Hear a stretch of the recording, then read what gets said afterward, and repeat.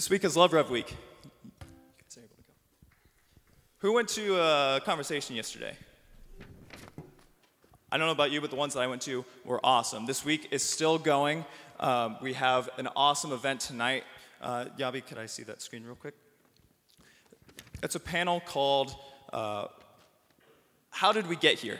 It's an interactive panel unpacking the virtues and vices that came along for the ride, discussing where have we come from? What does our neighborhood look like? How has it formed us? That starts at 7 o'clock and will go to about 8:30 tonight. I would love to see you all there. It's in the Commons. And there are free Poppy's Donuts, so you don't want to miss out on that. Yabi? All right, and for today's chapel, we would hear God's reconciling power through Christ.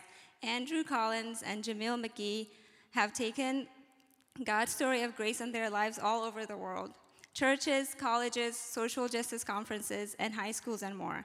Together with Mark Tabb, they wrote an award-winning book in 2017. Instead of sharing too much of their story, let's just step back and see the first day that they met.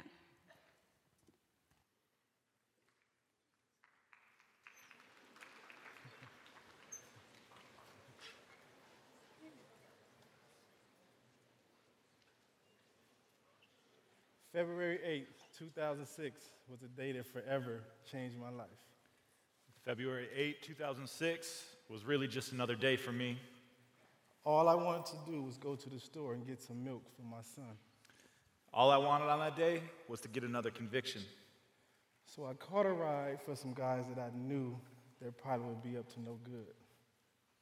I caught a guy with some crack. He said he knew a guy with some more crack, so he made a phone call. So upon arriving to the store, I get this guy my phone and I go inside the store. So I get to the store and I see the vehicle just like I'm told. And there's one guy in the vehicle and then one guy coming out of the store. And I wasn't sure if he had something to do with it, but I was going to make sure he had something to do with it. So I'm coming out the store and this guy's approaching me talking about he's a cop and where's the dope? I'm like, what dope? I don't have any dope. What dope? It's not my dope. How many times have I heard that before as a narcotics officer? So I go, excuse me, I messed that up. But I get to this, I come out of the store, he approached me, talking about he's a cop. And then the next scene is, you lost me on that one, bro. I had him lock him up. Yeah, that was it. And how is this possible? How could I be going to jail for some drugs that isn't mine? Trial? He's going to take it to trial? The way that I wrote that report? And this is a waste of all of our time. Well, I wasn't about to plead guilty to doing something that I know I didn't do. So I told my story and I got my conviction. And Jamel McGee was sentenced to 10 years in federal prison. So sometimes this is a hard story to continually tell about the awful person I used to be. And I'm hoping that by the end of this today, you'll understand that because of Christ's love, we're able to stand here on the stage together. So I was wondering, I get a little nervous doing this a lot. I was wondering if I could just get an air hug from my Christian brothers and sisters just to make me feel a little bit more, thank you so much. Now it just feels like family telling stories, right? And Jamel didn't wake up one day saying, man, I would love to be a public speaker. This can be a little bit nerve-wracking for an introvert like my brother. So could we all give him a hug too? Yeah. Yes.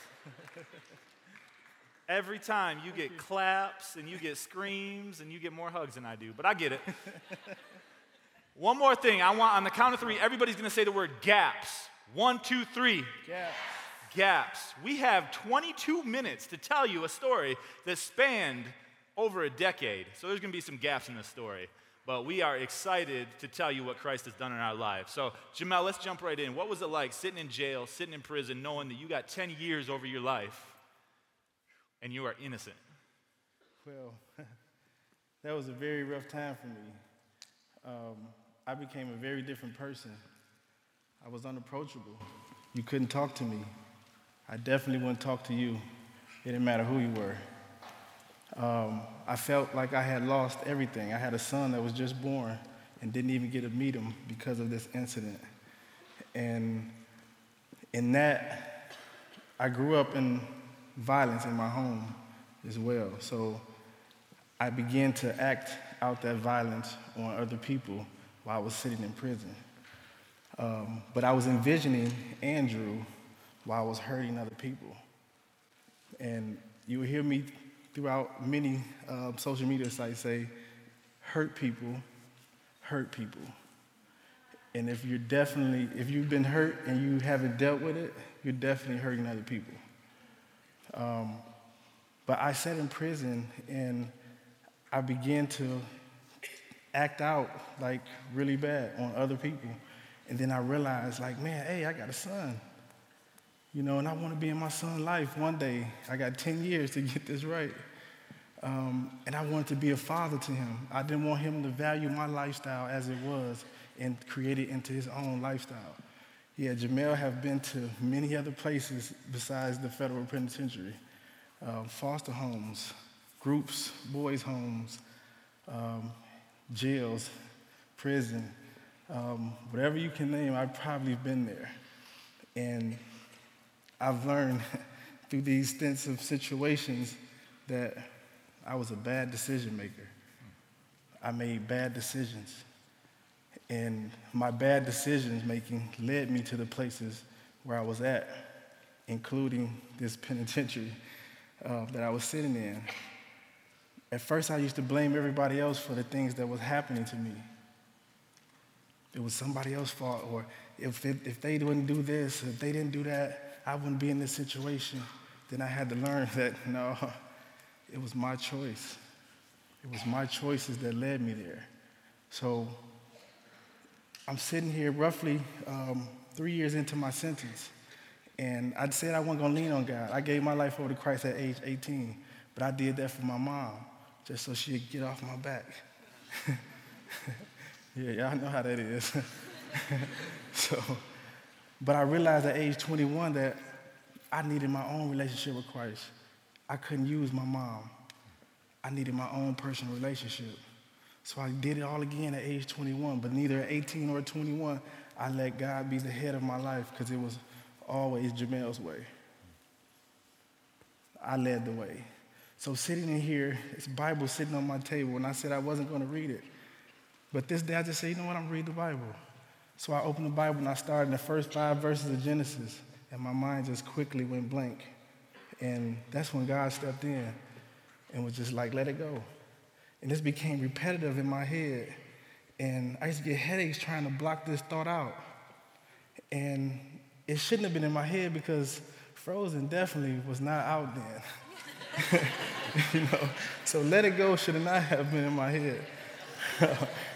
So I'm sitting here, and that same day I go to the yard and I begin to reflect on my life as a whole from the very first time I can remember to that present day. And I learned that day that they were all my decisions. I had a choice. Even that day, before I got in that car with my cousin's friends, I had a choice to just simply walk to the store.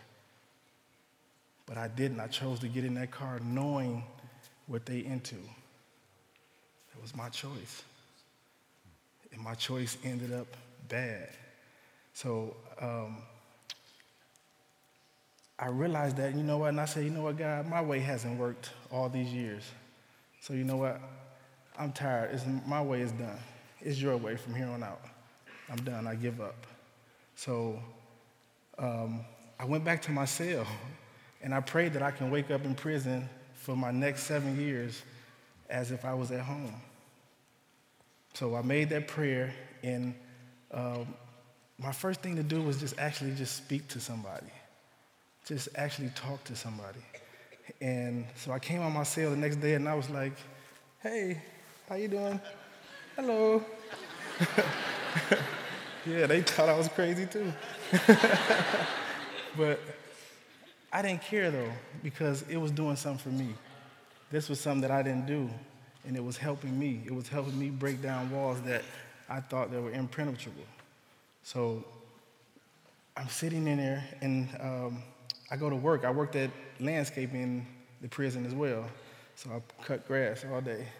So I went to work, and when I got to work at 8 o'clock, they were calling me from the time I got there, all the way until I got off of work. And I was like, man, if they want me, they're going to have to come and get me. I'm in this fence. They know where I'm at. I ain't going nowhere. I got 10 years. So they definitely know where I'm at. But they wouldn't come get me, and this never happens. So I'm like, man, why is, okay, I don't know. So when I get off work, I get back to my cell, and the guy was like, hey, man, they've been calling you all day. You should probably go see what they want. And I'm like, oh, boy. Now I'm thinking all the stuff I've done previously then caught up. You know, so my first instinct was like, okay, I'm finna go to the hole. No more daylight. And I get to the counselor's office, and the first thing he says to me, where would you go if you was released today, tomorrow, or 6 months from now? And I was like, probably to my grandma's house. And he was like, well, I need an address. So I gave him the address, and he was like, you got 15 minutes to leave. I was like, I didn't even have to come in your office. And he was like, no. And the fax machine beeped, and the paper, he grabbed the paper and handed it directly to me. And I read the paper, and it was a letter from the judge saying my conviction was overturned, and I had to leave the premises immediately.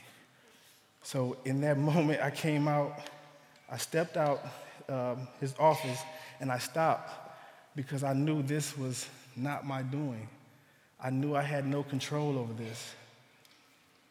Only thing I did was gave up my hurt, my pain, my frustration, the things that I didn't understand. I gave it to God that day on the track, and God gave me an exit that day and a receipt of love. Isn't that good? Man. That'll preach. That'll preach. That's like, 7 years left, I'm trapped, I can't get out, and then God's like, no, I got freedom for you today. So I hope that's a word for someone today, that you feel like you've been stuck in a spot, and God's like, I got freedom for you right now. So there was some stuff going on in my life around that time, too. So we had met in 2006. In 2008, I got caught with crack, heroin, and marijuana in my office. I don't know if we have law majors here, but that is frowned upon in Michigan. Come to find out, you can't hoard dope in your room. So that was the end of my career. I tell people I went on a 3-day journey. Caught on a Tuesday, thought about killing myself on Wednesday. I said, there's no way I can pick myself out of this. There is no way at all that I can pick up the pieces of what I just shattered in our life. My daughter's running around, 2 years old, has no clue what daddy just did to the family. My wife is looking at me like, what are you talking about? Yesterday you were the top cop in the county. Today you're talking about maybe an indictment? I said, there's no way out. So as I was contemplating ending my life, my wife came home from work and she saw the desperation. She saw I was dealing with some stuff mentally. And she said, you need to go talk to that pastor. You see, I had been dabbling with church as an adult.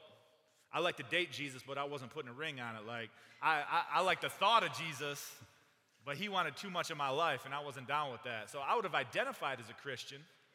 I gave my life to the Lord at 7 years old in the back of our church on a Wednesday night. Me and my uncle were running around, and he told me the story about Jesus who died for my sins, and I was like, I want that. But lordship of my life, that's Andrew's job. So when I got older, when my daughter was born, I wanted her to grow up in the church too, so I started visiting this church.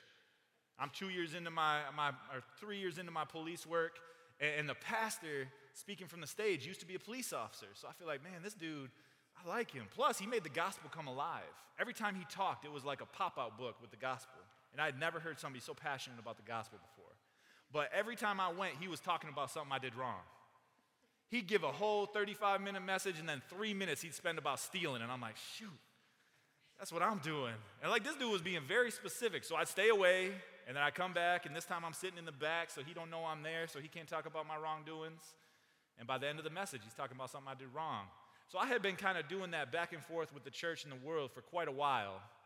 So my wife said, you need to go talk to that pastor. So I called him up, and I said, I got to come talk to you, pastor. He said, yeah, you do? I've been watching the news. I said, oh, you're a part-time comedian.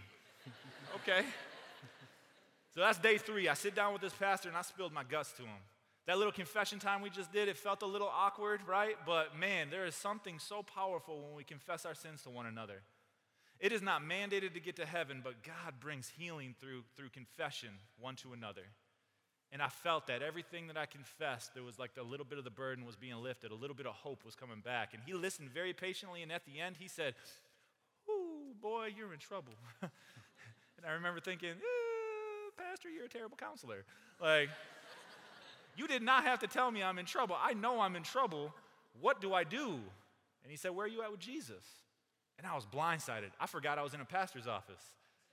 I was like, dang, this dude was going to bring it back to Jesus, wasn't he? And I just hung my head and I started crying. I said, I don't deserve Jesus. You've heard the things I've done.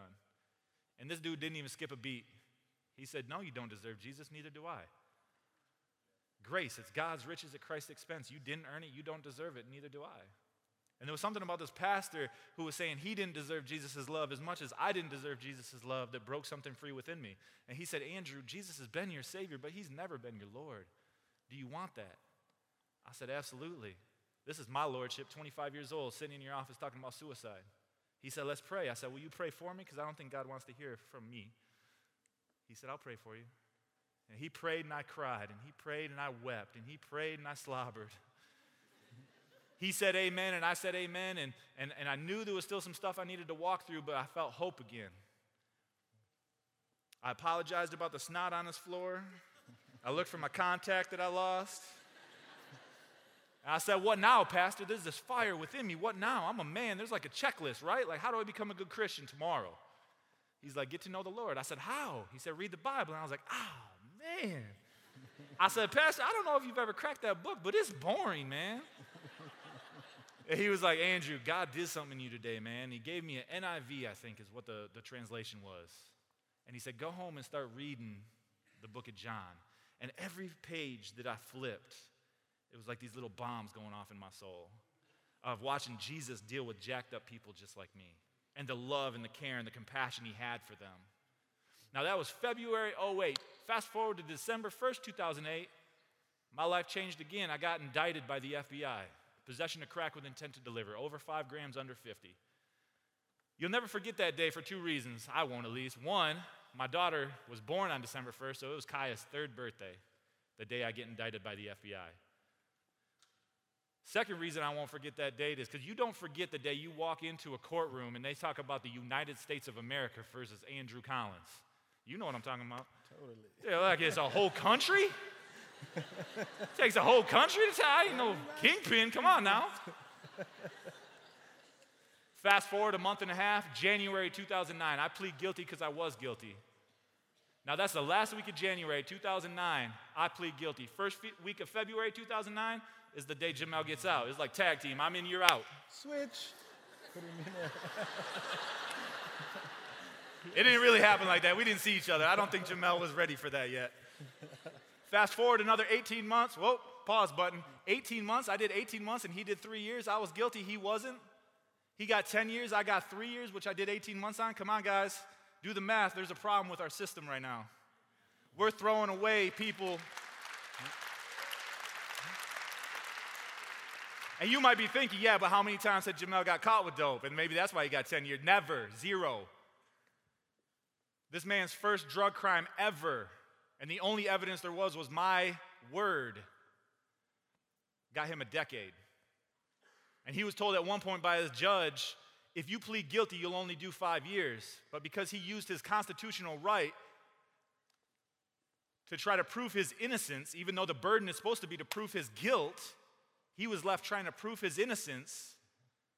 Because he fought for that right, he got 10 years. There's something wrong with our justice system. There's some reforms happening, things are turning around, but there is a problem with our justice system. So check it out. I'm going to step off that soapbox and back into the story. So fast forward another 18 months, I get out of prison, and I'm on fire for Christ. I'm like, I just did 18 months of prison ministry. It's time to go back to Benton Harbor and like just bring reconciliation. And my pastor's like, chill, bro. Like, they probably don't want to see you there. And then a year later, 2011, the church is doing this thing called H3, Hoops, Hip Hop, and Hot Dogs. 3 of the best H's Jesus ever made. And it's in Broadway Park in Benton Harbor, south side of Benton Harbor. In this park, I've pulled dead bodies out of before after shootings. I've chased drug dealers through this before. And on this day, there's kids getting their faces painted. There's hip-hop music happening. There's a basketball tournament. And there's so much joy in this park, hundreds of people. And as I'm standing there, I see this man coming at me. He wasn't coming towards me. He wasn't running, but he wasn't walking. And I'm like, oh, what's that dude's name? I arrested him. What was his name? And he sticks out his hand. I'm like, oh, reconciliation. This is what I'm here for, right? And he said, you remember me? And I said, Jamel McGee. As soon as we touched, I was like, Jamel McGee.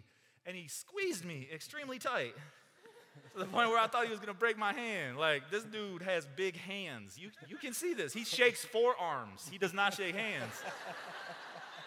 Like, I was not going anywhere.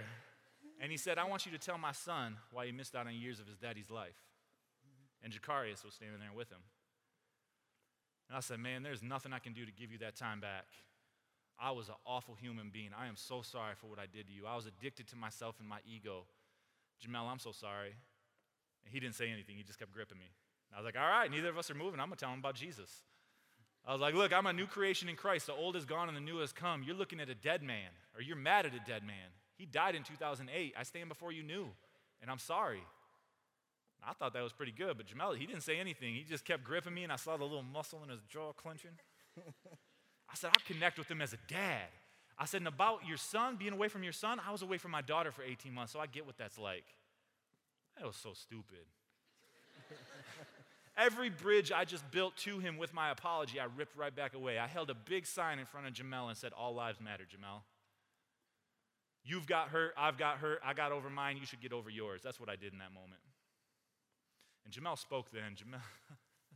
Jamel said some stuff to me. Said some things.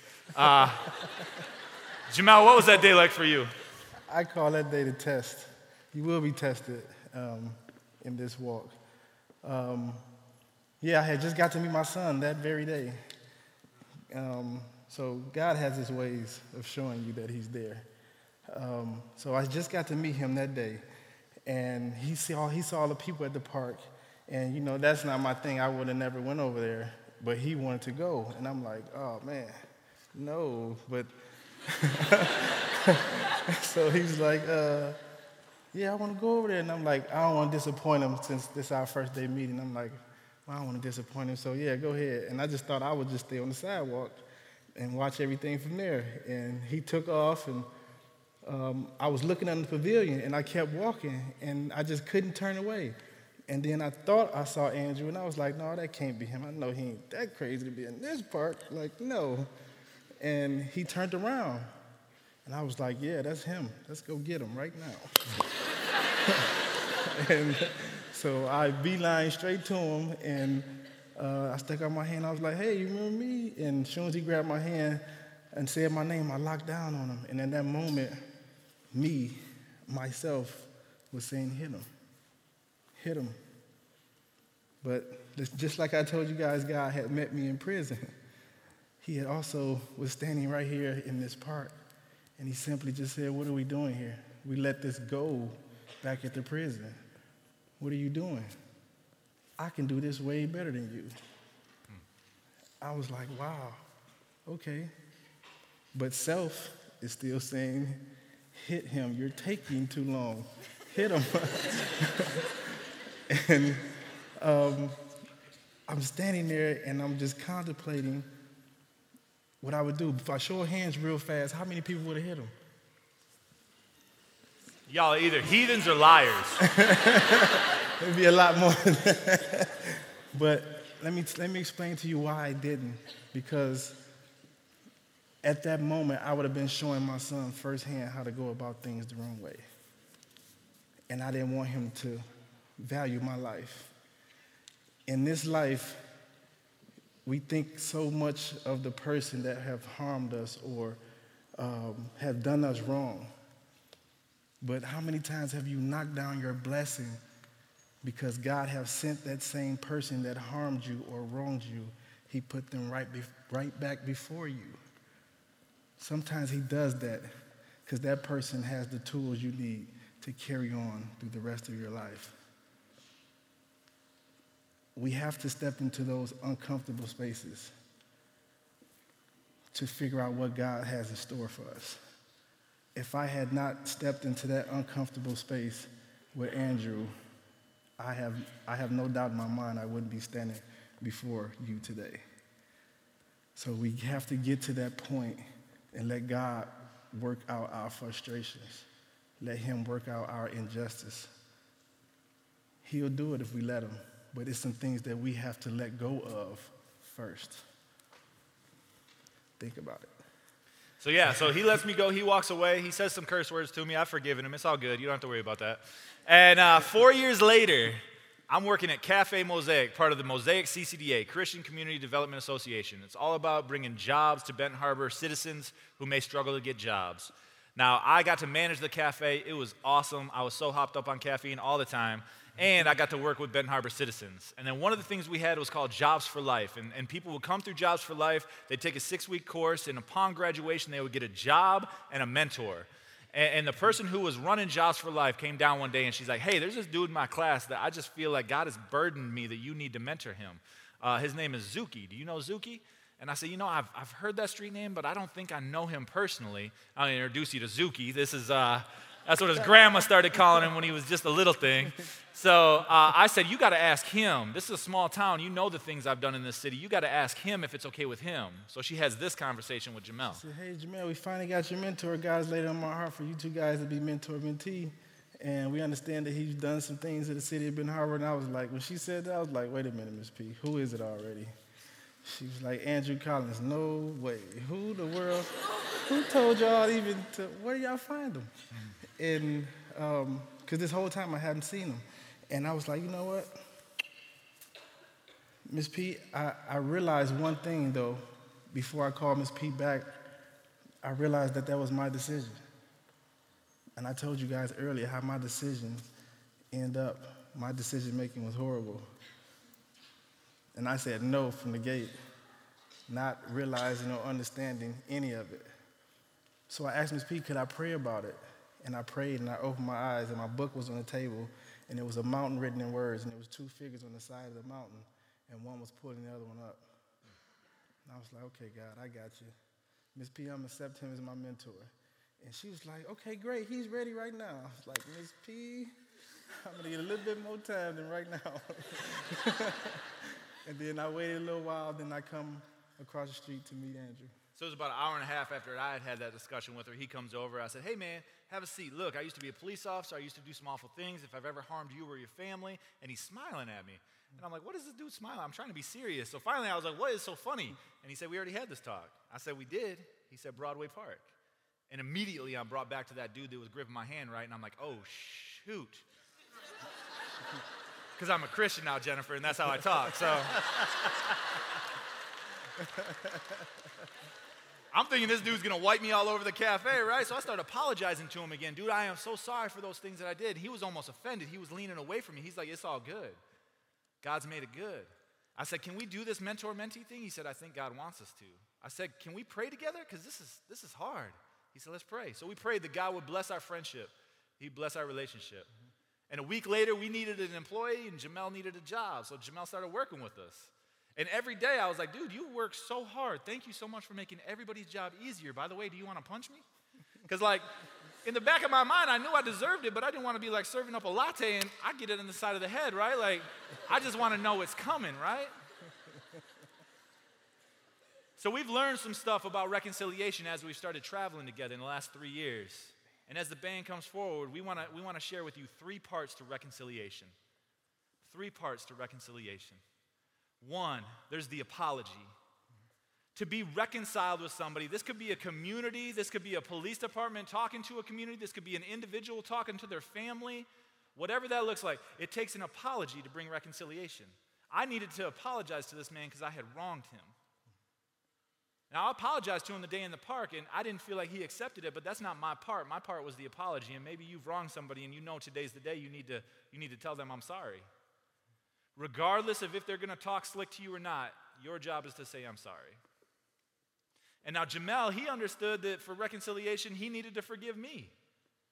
Regardless if I said I'm sorry or not, he knew that if he didn't forgive, it was eating him alive. Hurt people, right? He's drinking poison, hoping it's hurting me while he's in prison, beating people up, envisioning it's me, and I'm sleeping good at night. If you're holding on to that stuff because those people have been hurting you or they have hurt you and you're not letting it go, you're hurting somebody else, guaranteed. But you can have an apology without forgiveness. You can have forgiveness without somebody saying I'm sorry, but reconciliation comes when you bring the 2 together and say, what now? What now? What do we do now? How do we step into each other's worlds now? And we understand we stand for something a little bigger than ourselves up here. You're looking at a black man who was completely innocent, 100% innocent, convicted and sent to prison for 10 years. And you see a slightly lighter black man who's been through some things too. There's some white audiences you say that with and they're like, can we laugh at that or will Jamel get mad? I'm not black. My mom says we're Irish, but that's because she likes to drink and fight, so I'm not sure.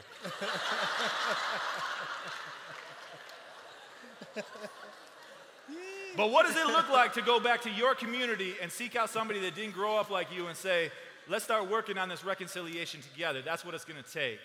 So we're going to pray. We're going to step out of the way. We do have a book. We wrote it together with the help of Yabi's dad. It's called Convicted. We've got some copies out as you're leaving. We got a little table set up, so we hope that you come out and see us. So actually, Daniel, I'm going to pass it off to you to close out, and we're going to sneak off there. Thank you guys so much. Guys.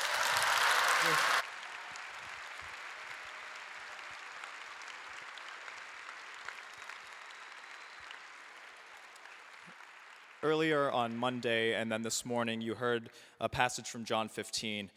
The last two verses say this: "You did not choose me, but I chose you and appointed you so that you might go and bear fruit, fruit that will last, and so that whatever you ask in my name, the Father will give you. This is my command. Love each other." Would you stand with me as we pray and receive the benediction? Lord Jesus, thank you so much for these two men and the story that they have. The ability to learn from them the image that they are of what reconciliation truly looks like, that they are living the life that you lived, that they are sacrificing their ego, their agenda for the sake of the other, Lord. I pray that we do the same, that we allow ourselves to be interrupted by your leading, by your prompting, and that we humbly go wherever it is that you call us to go, and that we do exactly as you request of us, as you command of us, to love each other. We love you so very much, Lord, and it's in your precious name that we pray. Amen. You are sent out.